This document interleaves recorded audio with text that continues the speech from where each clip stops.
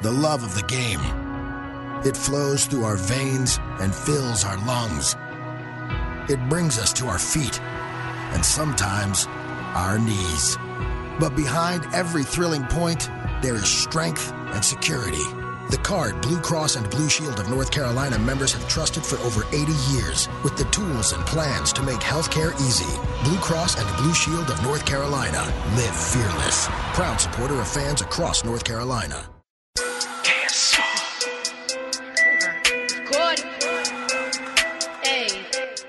It's the HBCU Football Daily Podcast for today, Tuesday, November 28th. I'm your host, Donald Ware. Hope you had a wonderful Thanksgiving, as we got a lot to get to on today's show. As a matter of fact, we are set for the SWAC Championship game on Saturday. The last SWAC Championship game is going to be taking place in Houston, as Alcorn State and Grambling State going to meet once again. And, you know, I know this is the third straight year. This could be the fourth straight year. I'd have to go back and look, but I know for a fact it's at least the third straight year that the two teams are going to meet for the SWAC title. And the winner of that game will play North Carolina A&T in the Celebration Bowl in Atlanta on December the 16th for the right to be named, in essence, Black College National Champion. Listen, 3 games from this past weekend: Prairie View A&M over Texas Southern, 30-16. This was a rescheduled game from Labor Day weekend. Then you also had Alabama State defeating Edward Waters 37-3 in the Turkey Day Classic. And I mean, I got to give a big shout out. I got to give a big shout out to Donald Hill-Ely, the interim head football coach at Alabama State. I'm not sure what's going to happen. Of course, we talked last week about all of the coaching firings. There were 7, and you know, I don't know what's going to happen at Alabama State. I don't know who Alabama State may have on its radar in terms of a head football coach, but it's no question Donald Hill-Ely's got to be in the running for that. I mean, to win 4 of your last 6 ball games after the team started 0-5, and by the way, I mean, even respectable, the losses were respectable to Grambling, and I forget who the other loss was to, but even the losses were respectable. I mean, he's got to be in the running for that conversation as the head football coach at Alabama State. As a matter of fact, his first week on the job as the interim, that week, they actually had a 2-week layoff or a bye week, and in preparing for Alabama A&M in the Magic City Classic. And by the way, he also won the Magic City Classic. He was out recruiting. I mean, he was out recruiting for this program.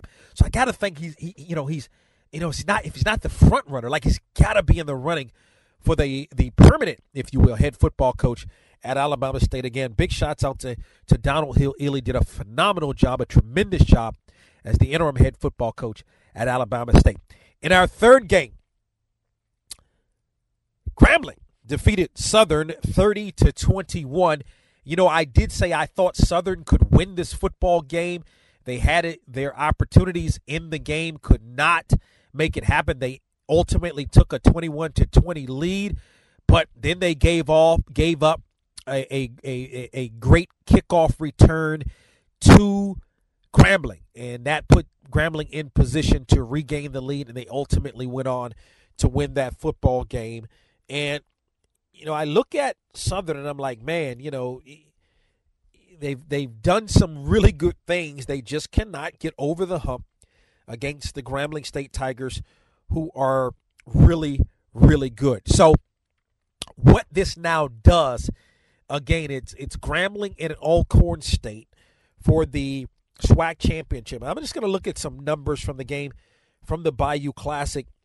Southern not able to run the football as effectively as they typically do, only 105 yards rushing. Austin Howard, he wasn't Austin Howard-like, but a lot of that has to do with Grambling. You know, we look at Devontae Kincaid and we look at Martez Carter and that offense, which has been very dynamic for the last couple of years, but you really forget how good the Grambling defense is. That Grambling defense is awesome, and it was able to limit Austin Howard to 198 yards passing, 24-41, 2 touchdowns and 2 interceptions in the ball game. But the Tigers still had their opportunities to win that game. Martez Carter, really good, 92 yards rushing, had a touchdown in the game, 4.4 yards per carry. Devontae Kincaid, 14 of 30, 171 yards, one touchdown. He didn't throw an interception. I think Devontae Kincaid is going to have to, he's going to have to be better. If I'm looking at Devontae Kincaid in totality, and I'm looking at his numbers. I mean, I'm looking at some pretty good numbers for Devontae Kincaid. There's no question about that in totality. But when I look at his numbers in bigger games, and I can even go back to last year. You can go back to last year and look at the Alcorn State game. You can go back to last year and look at the North Carolina Central game. You look at teams that have really, really good defenses and, maybe not so much for Kincaid. 2,409 yards passing, 19 touchdowns, 3 interceptions. Certainly he's missing Chad Williams as he had Chad Williams last year. Chad Williams now with the Arizona Cardinals. Again, completing about 60% of his passes, 19 touchdowns to 3 interceptions. When you look at the mistakes, he's not making a lot of mistakes. Just like last year, only 5 interceptions, 4 interceptions on the season on last year.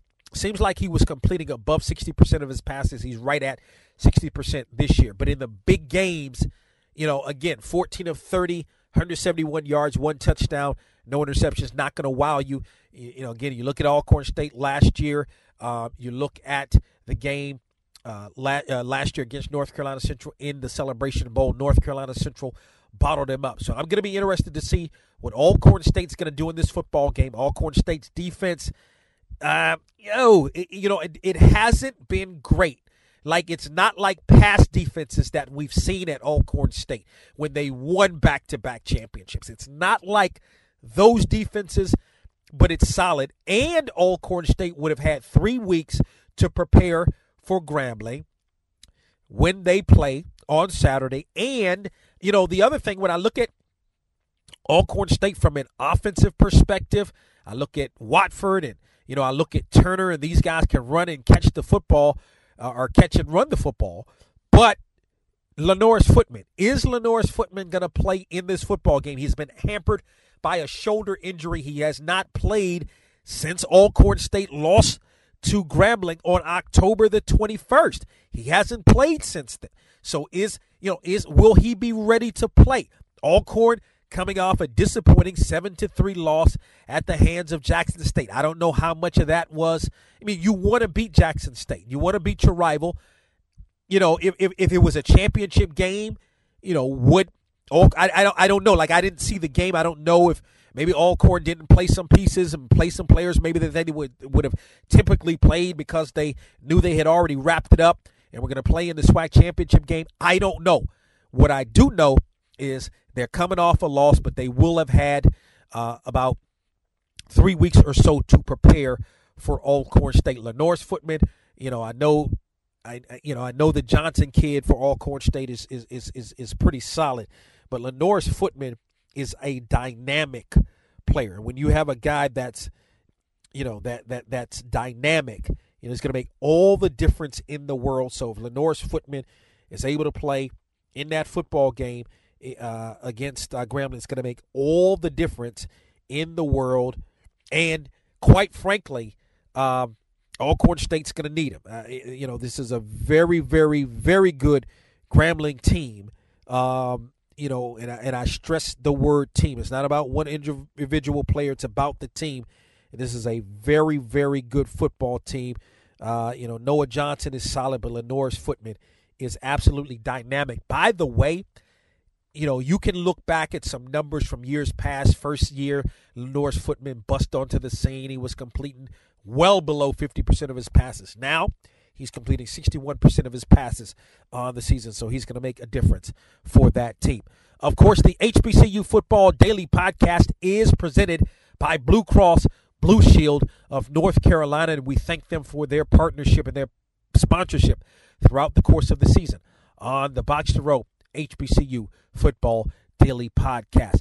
Going to join you a little bit later on in the week and really break down the game between Alcorn State and Grambling for the SWAC championship and the right to face North Carolina A&T in the Celebration Bowl on December the 16th. For more information on Box to Row, stay on our website, peruse it, boxtorow.com. Week 13 of our coaches and media polls are out right now. Have some thoughts on that Hampton situation and the Hampton joining the Big South. Some really good stuff.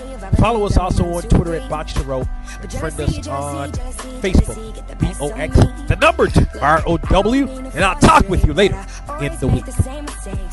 Always make the same mistakes, 'cause I'm bad in love. Ooh, ooh. But you can't blame me for trying.